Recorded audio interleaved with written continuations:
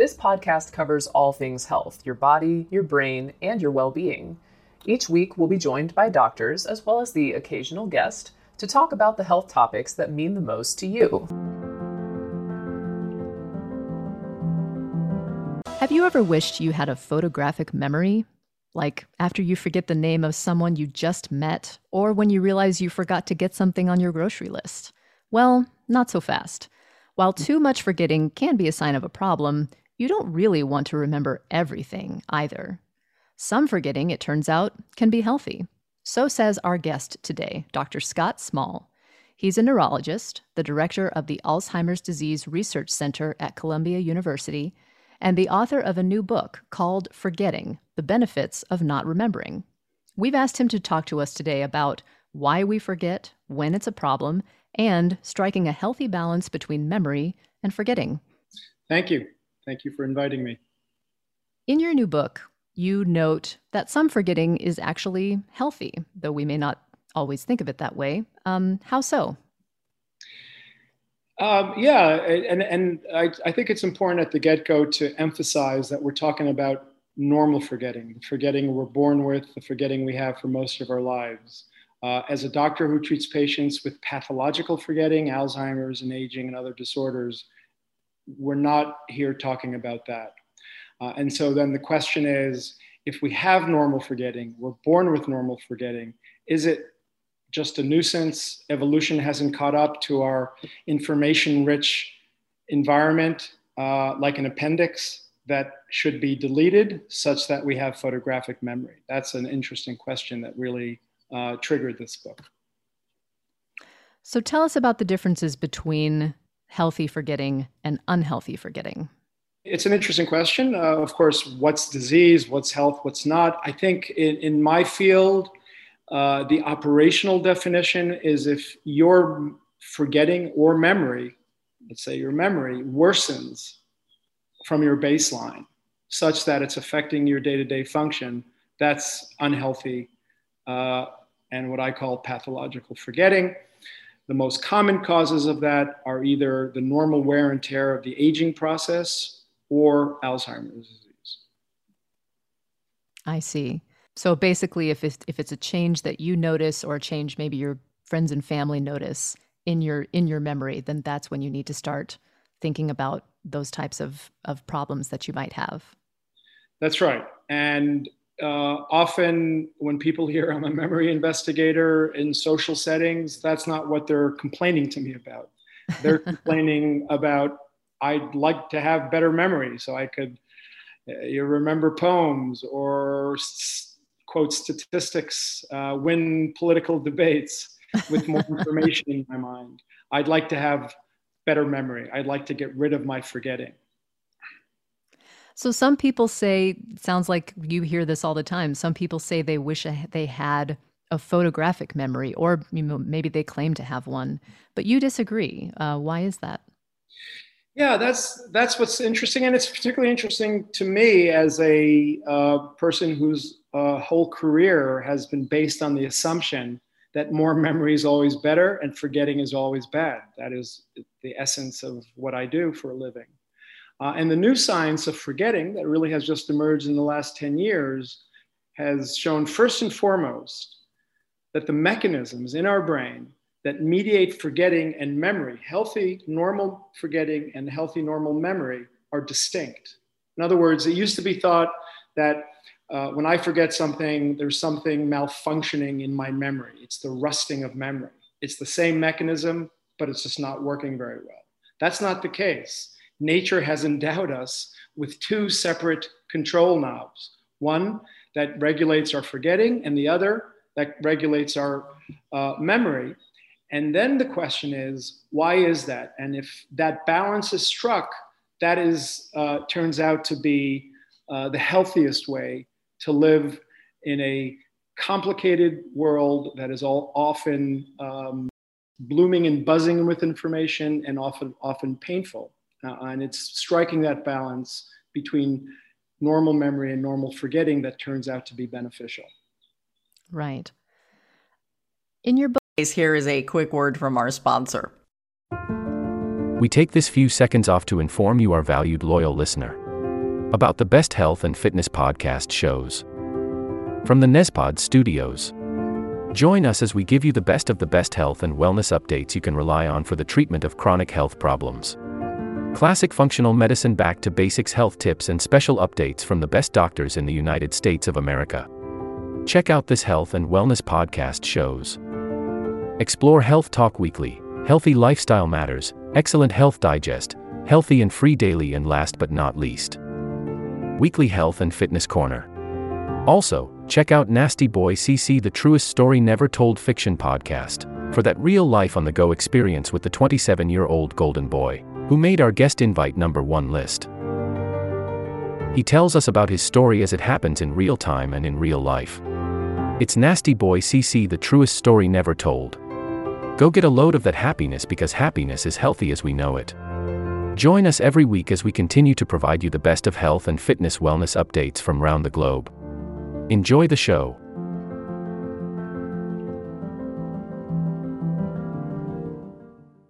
Book you write about when memories are really hard to turn off or turn down, like for people who are dealing with PTSD, post-traumatic stress disorder.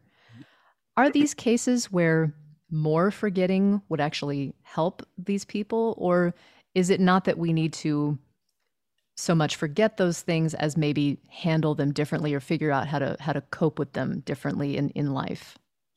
Yeah, so I am a neurobiologist. I am a doctor, so I think in that kind of heuristic.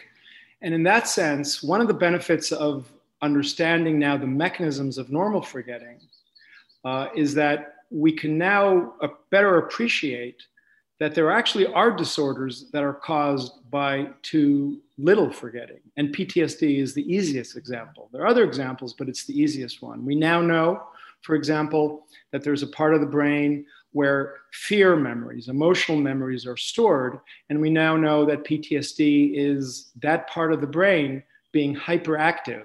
Mm. And so knowing the mechanisms, we can actually look back and think about treatments for things like PTSD or other disorders that require a certain degree of forgetting. Whether it's a phobia, how do you treat phobias? It's through desensitization. Desensitization is a fancy word for saying forgetting. PTSD is best treated by trying to reduce the hyperactive emotional memory centers. That's another way of saying forgetting. I see. Speaking of, this sort of the healthy type of forgetting that all of us do, how does the brain decide what to turn into a lasting memory and what to forget? There are some, I think a common example people might think of is women who go through childbirth. They, as years go on, maybe they don't so much remember that it was, painful or difficult. And so they, because if you remembered that, maybe you would never want to go through that again. But, if you forget, then maybe that's to a beneficial thing. So how do you figure out what to make a lasting memory and what to actually let go of? You mean, so to speak, how does the brain decide? The brain figure that out. Yeah, well, I mean, first of all, we know that the brain sometimes gets it wrong, right? You have PTSD, you have other disorders that are sometimes, the fancy word is hypermnestic, too much memory. But in the normal sense, there are certain rules that the brain and neurons follow in terms of deciding, so to speak, when to strengthen connections across neurons, which is a kind of a cellular definition of memory, and when to relax those connections. And they have to do with the repetitive, just any time someone studies for an exam, they inherently know what increases that strength. So repetition, trying to elaborate on the memory to increase the binding of different neurons across the brain, that would be memory. And then in kind, people now have begun to identify what are the rules of life that seem to result in our brain deciding not to remember. So if something happens once, it might not be worth remembering. If something is not important, it might not be worth remembering. And an interesting thing about sleep is that sleep now is thought to be a time in our day where our brain actively forgets. And it's the things that are least important that tend to be forgotten. That's very interesting. Is the brain actually doing something different when it comes to the cellular level in order to forget, so to speak? Does it treat things differently, or do we know that at this point? Yes, no, that is in a way, the essence of this new science. In other words, if you think to simplify it, two neurons connect with each other. If that connection is strengthened, that's a simplified way to say memory. And if that connection is loosened, that's forgetting.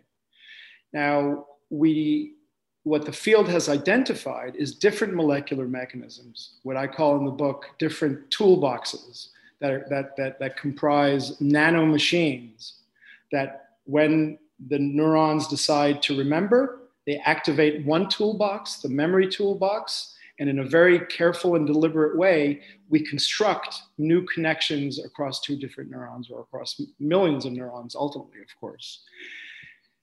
For forgetting, there's a completely different toolbox, a different set of molecules, nanomachines, that once the brain, so to speak, decides to forget, it disassembles that connection.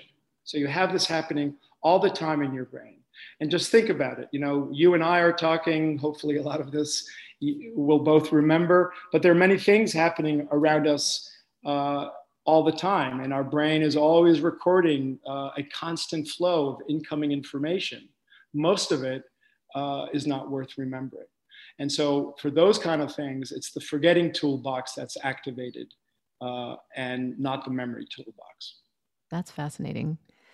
What does it look like for someone to have that sort of healthy balance between remembering and forgetting? Like in daily life, the healthy balance that you would strike between what, the memories you would want to hang on to from a day versus what you would want to just let go of?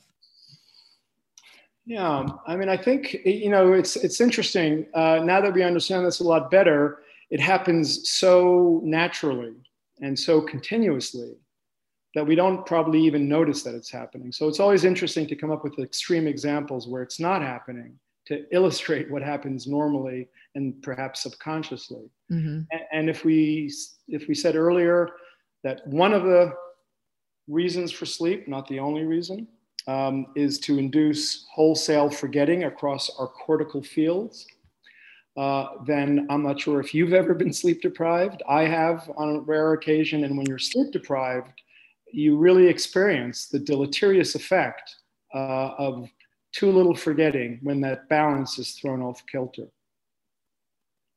That's interesting. You must get people asking you all the time about their memory glitches and whether it's anything to be concerned about. I think you even mentioned that just a moment ago. How do you handle that when it comes to, social interactions?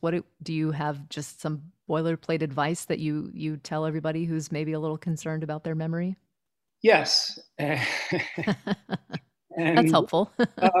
Well, I say that with an emphatic exclamation mark, because this was not the main motive of the book, writing the book, but one of the secondary gains is, as you've alluded to, it sometimes becomes tedious to be a memory expert, an Alzheimer doctor who goes to social settings, and you want to talk about literature, arts, politics, sports, and all the other person wants to talk about is complaining about their forgetting. So now I can say, engage your forgetting. It's beneficial as long as it's normal, and don't fight it. Now, that's a little glib.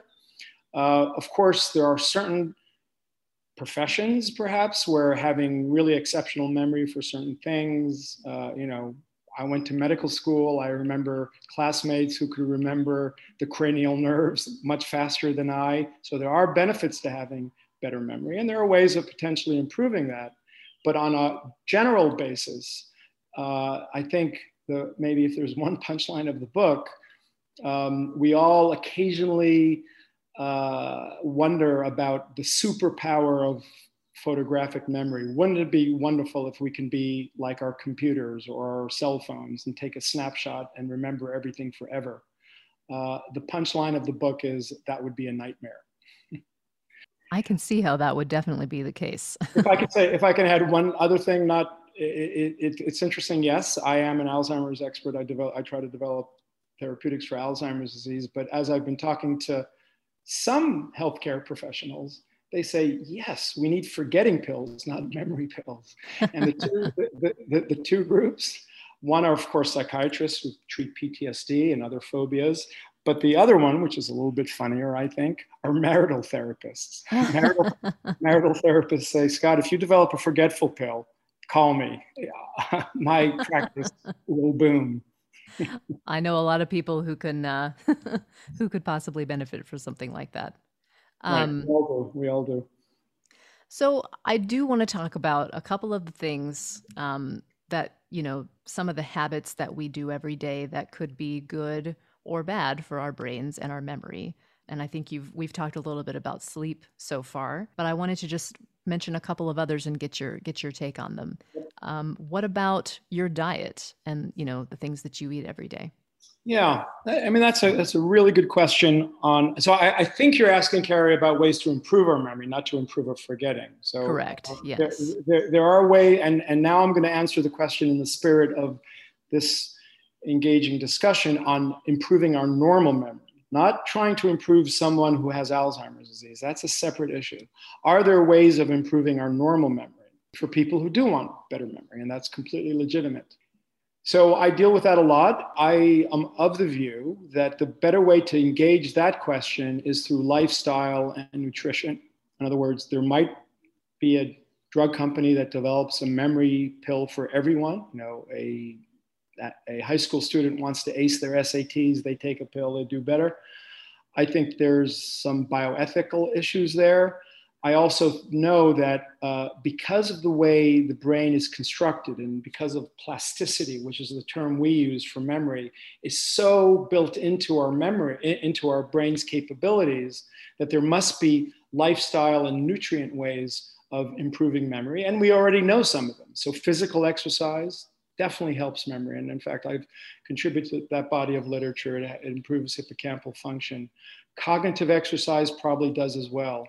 On nutrients, that's an active area of my research. We are looking at things like flavonols, things that are found in fruits and chocolates and things that seem to improve memory.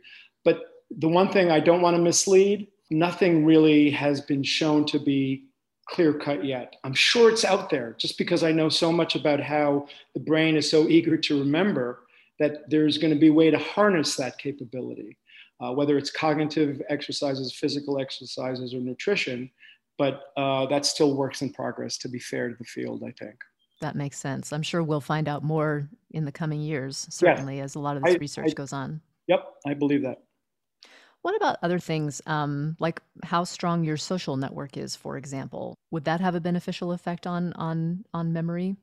That's a great question. It would have a beneficial effect on both beneficial memory and beneficial forgetting, by which I mean that we know that depression can worsen your memory.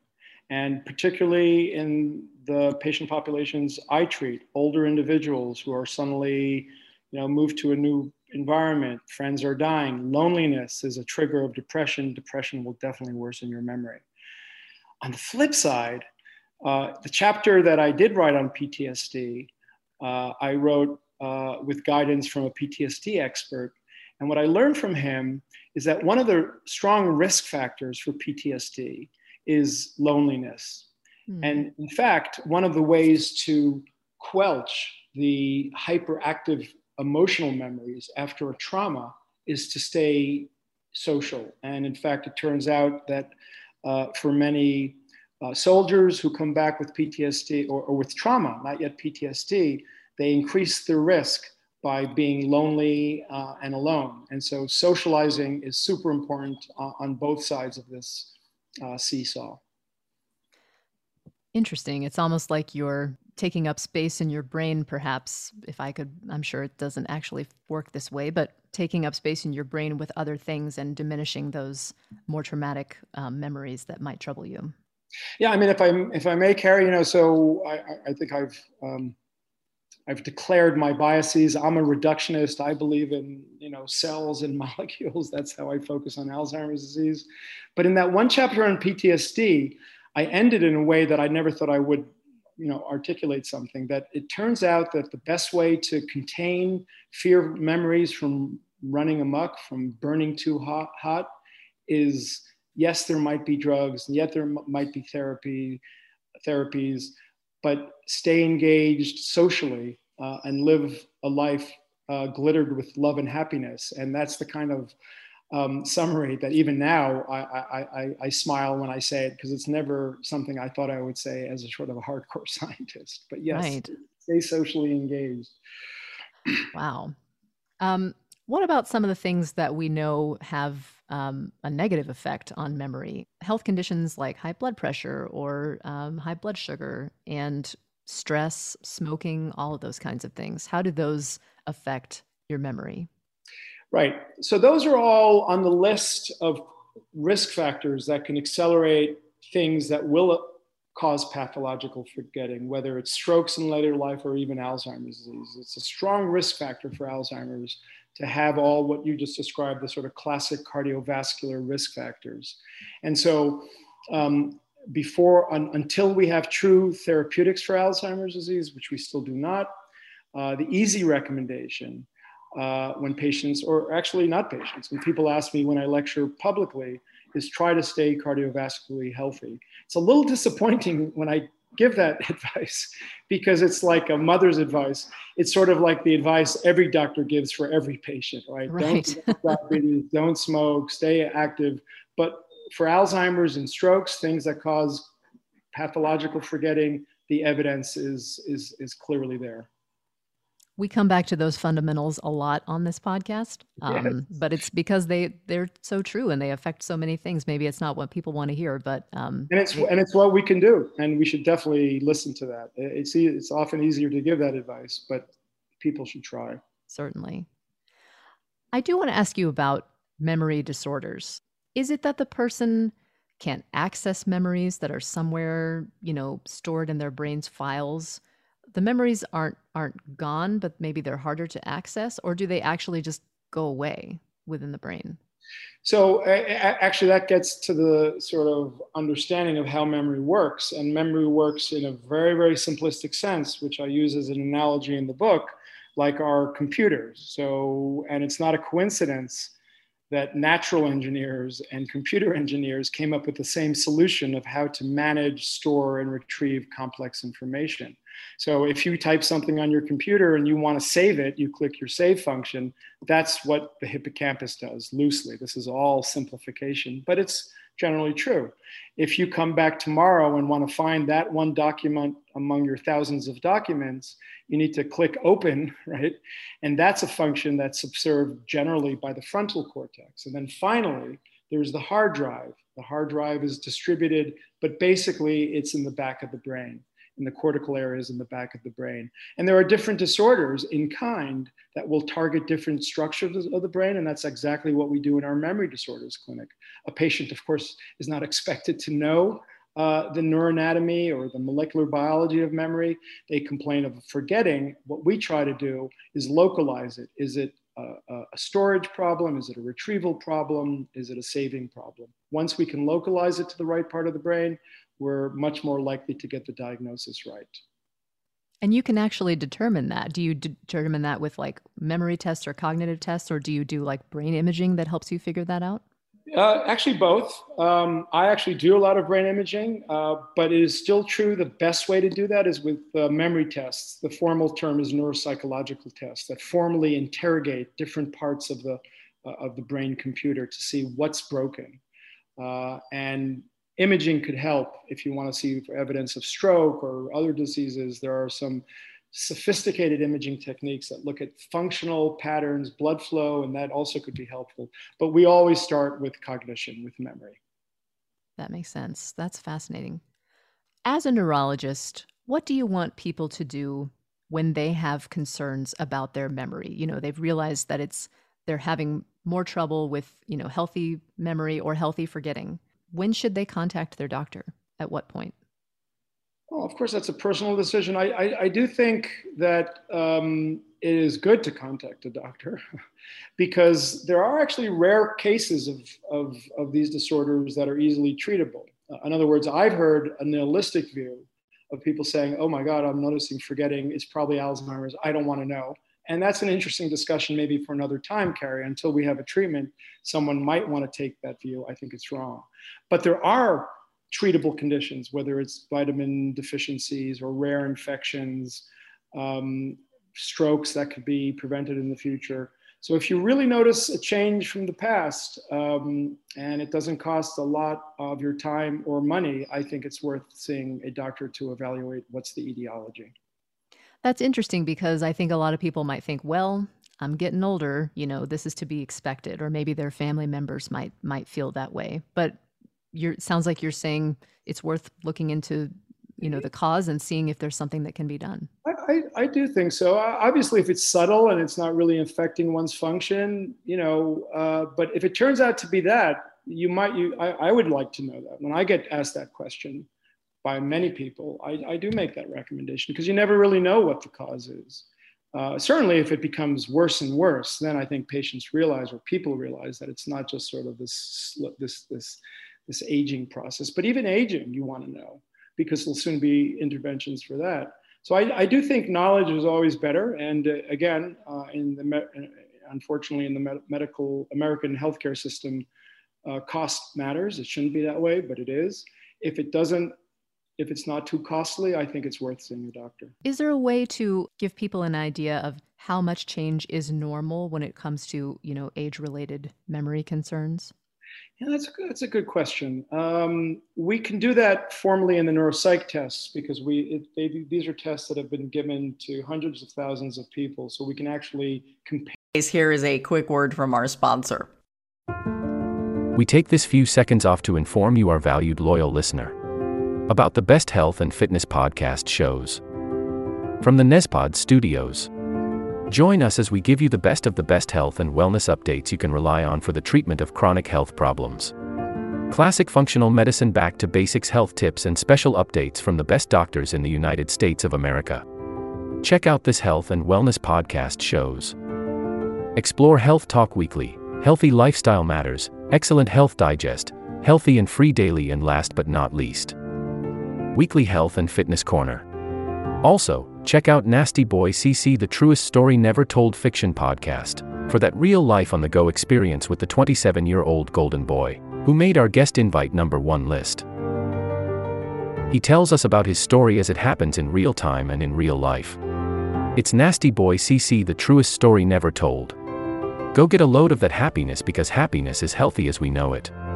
Join us every week as we continue to provide you the best of health and fitness wellness updates from around the globe. Enjoy the show.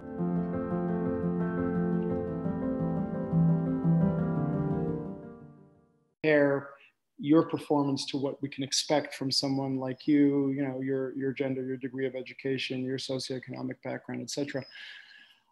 In terms of, I think what you're asking about is red flags, which I think is perhaps at the essence of your question. Yes. So people say, look, if I just have a little bit of this, a little bit of that, I'm not worried. Is there something that would tell me that it might be Alzheimer's? Because then you really should see a doctor. These are rule of thumbs recommendations. One of the things that when I get calls from around the world, friends, family, or distant acquaintances, and they want to know, I do have some things I listen for. So if someone's forgetting names or words or stuff like that, it's hard to know. I still think it's good to try to know. But if someone is getting lost, so it's interesting about spatial memory. Spatial memory is usually a red flag for something above and beyond just normal aging. Not always, and I want to make sure that your audience understands that this is just a very general rule of thumb. But if you really feel like while you're driving, you truly get lost, or you walk in the street, not the kind of normal forgetting sometimes happens when we don't pay attention. You get lost frequently, more and more frequently. I consider that a red flag. That's when I sort of press a little harder on people when they ask me whether they should see a doctor. I think at that point you really should. Okay, that's good to know. Let's shift to another topic that has been in the headlines a lot recently. The FDA recently approved a new drug, aducanumab, for Alzheimer's disease. And this was a controversial decision. The company that makes the drug is required to do more research now to show that it works. But now that the drug is approved, are you already getting patients who are asking you about it? And what is your take on how doctors will weigh who gets the medication? I am. Another exclamation mark, getting a lot of requests. I'm also, because I'm part of the leadership at Columbia, we're helping doctors and patients and families manage this. I'm going to leave aside the vitriol over the process. That's not really my main concern. Mm-hmm. Wearing my physician hat, I worry most about my patients and families, not mine, but any patient and families, and helping doctors who maybe not are as close to the science as I am. And you use a perfect verb. You say weigh the decisions I think you made, and that's exactly the issue and the potential problem.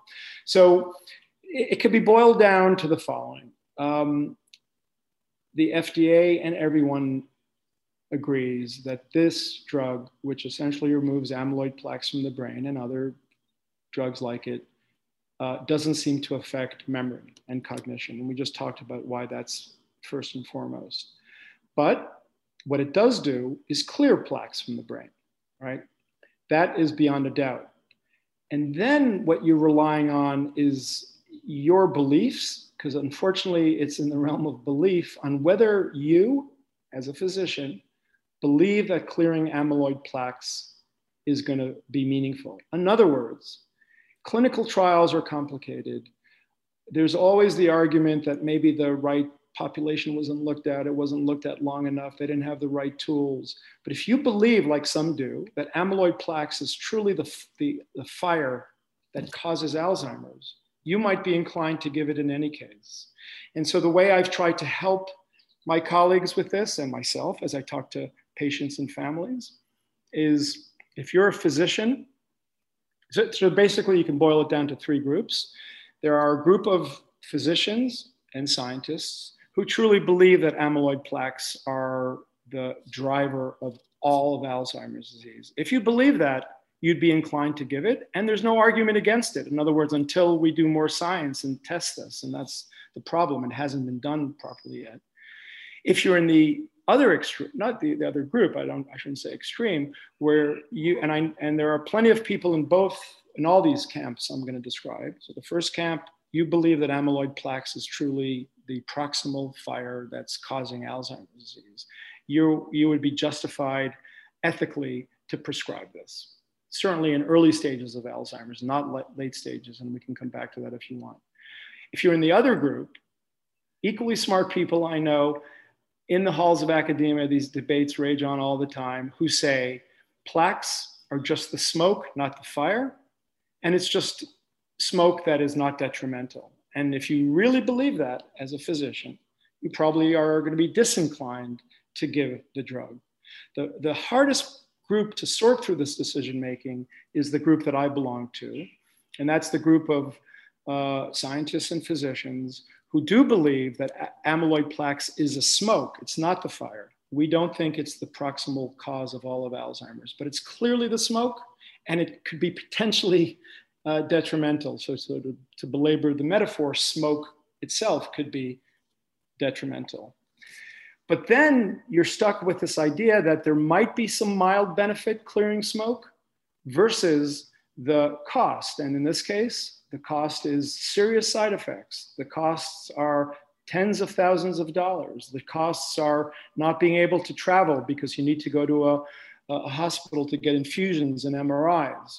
And that's a really, really tough decision to sort through. And so that's where I think doctors are going to have to spend a lot of time talking through with their patients and family members on what they believe and what's best for each patient. I hope that wasn't too long-winded.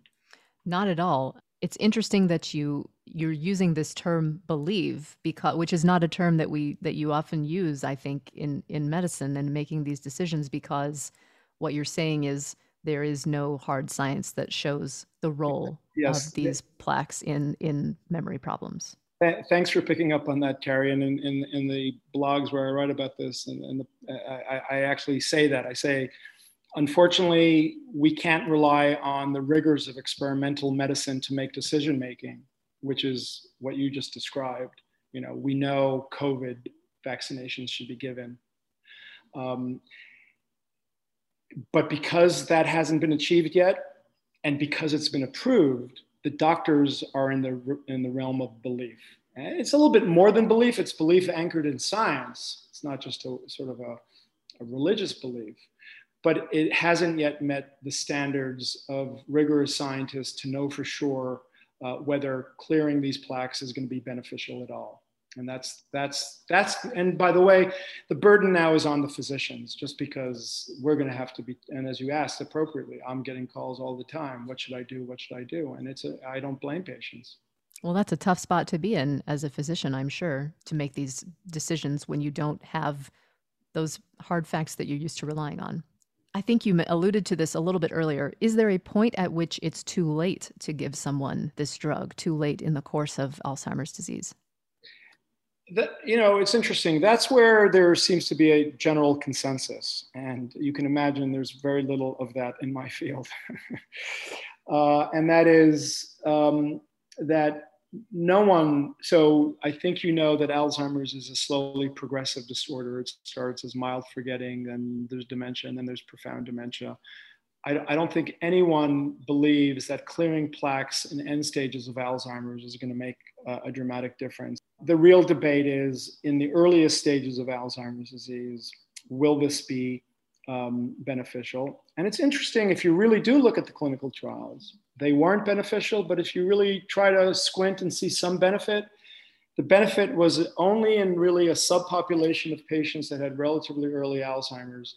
And it was just a gradual slowing of the progression. The progression kept on going, but it slowed it down. And again, we're not in the sort of dichotomous decision-making, yes, no, black, white. It's sort of fuzzy. And that contributes to the difficulty in decision-making. I see. I suppose before we let you go, is there anything else about forgetting that you think people don't understand, or that you wish people understood better? Well, thank you for that open-ended question. Very open-ended, but no, those are the best kinds. As long as I talk to the point.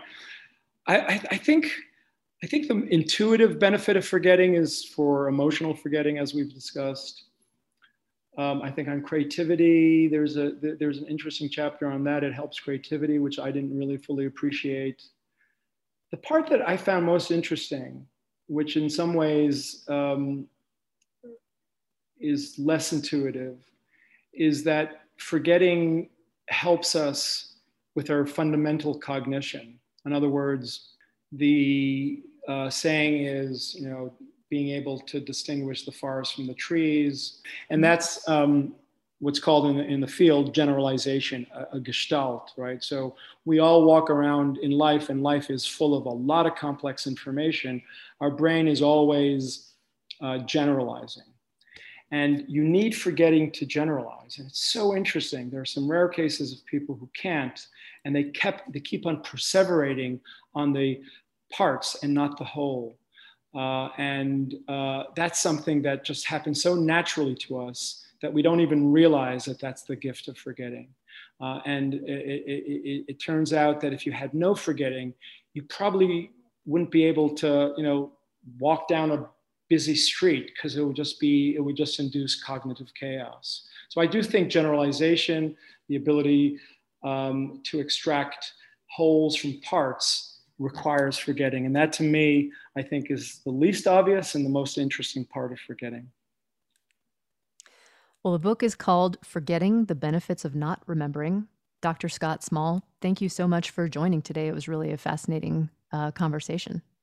Thanks for the excellent questions, Carrie, and thanks for inviting me. This will conclude the episode. Thanks for tuning in. If you like what you hear, please leave a comment and subscribe. Thank you.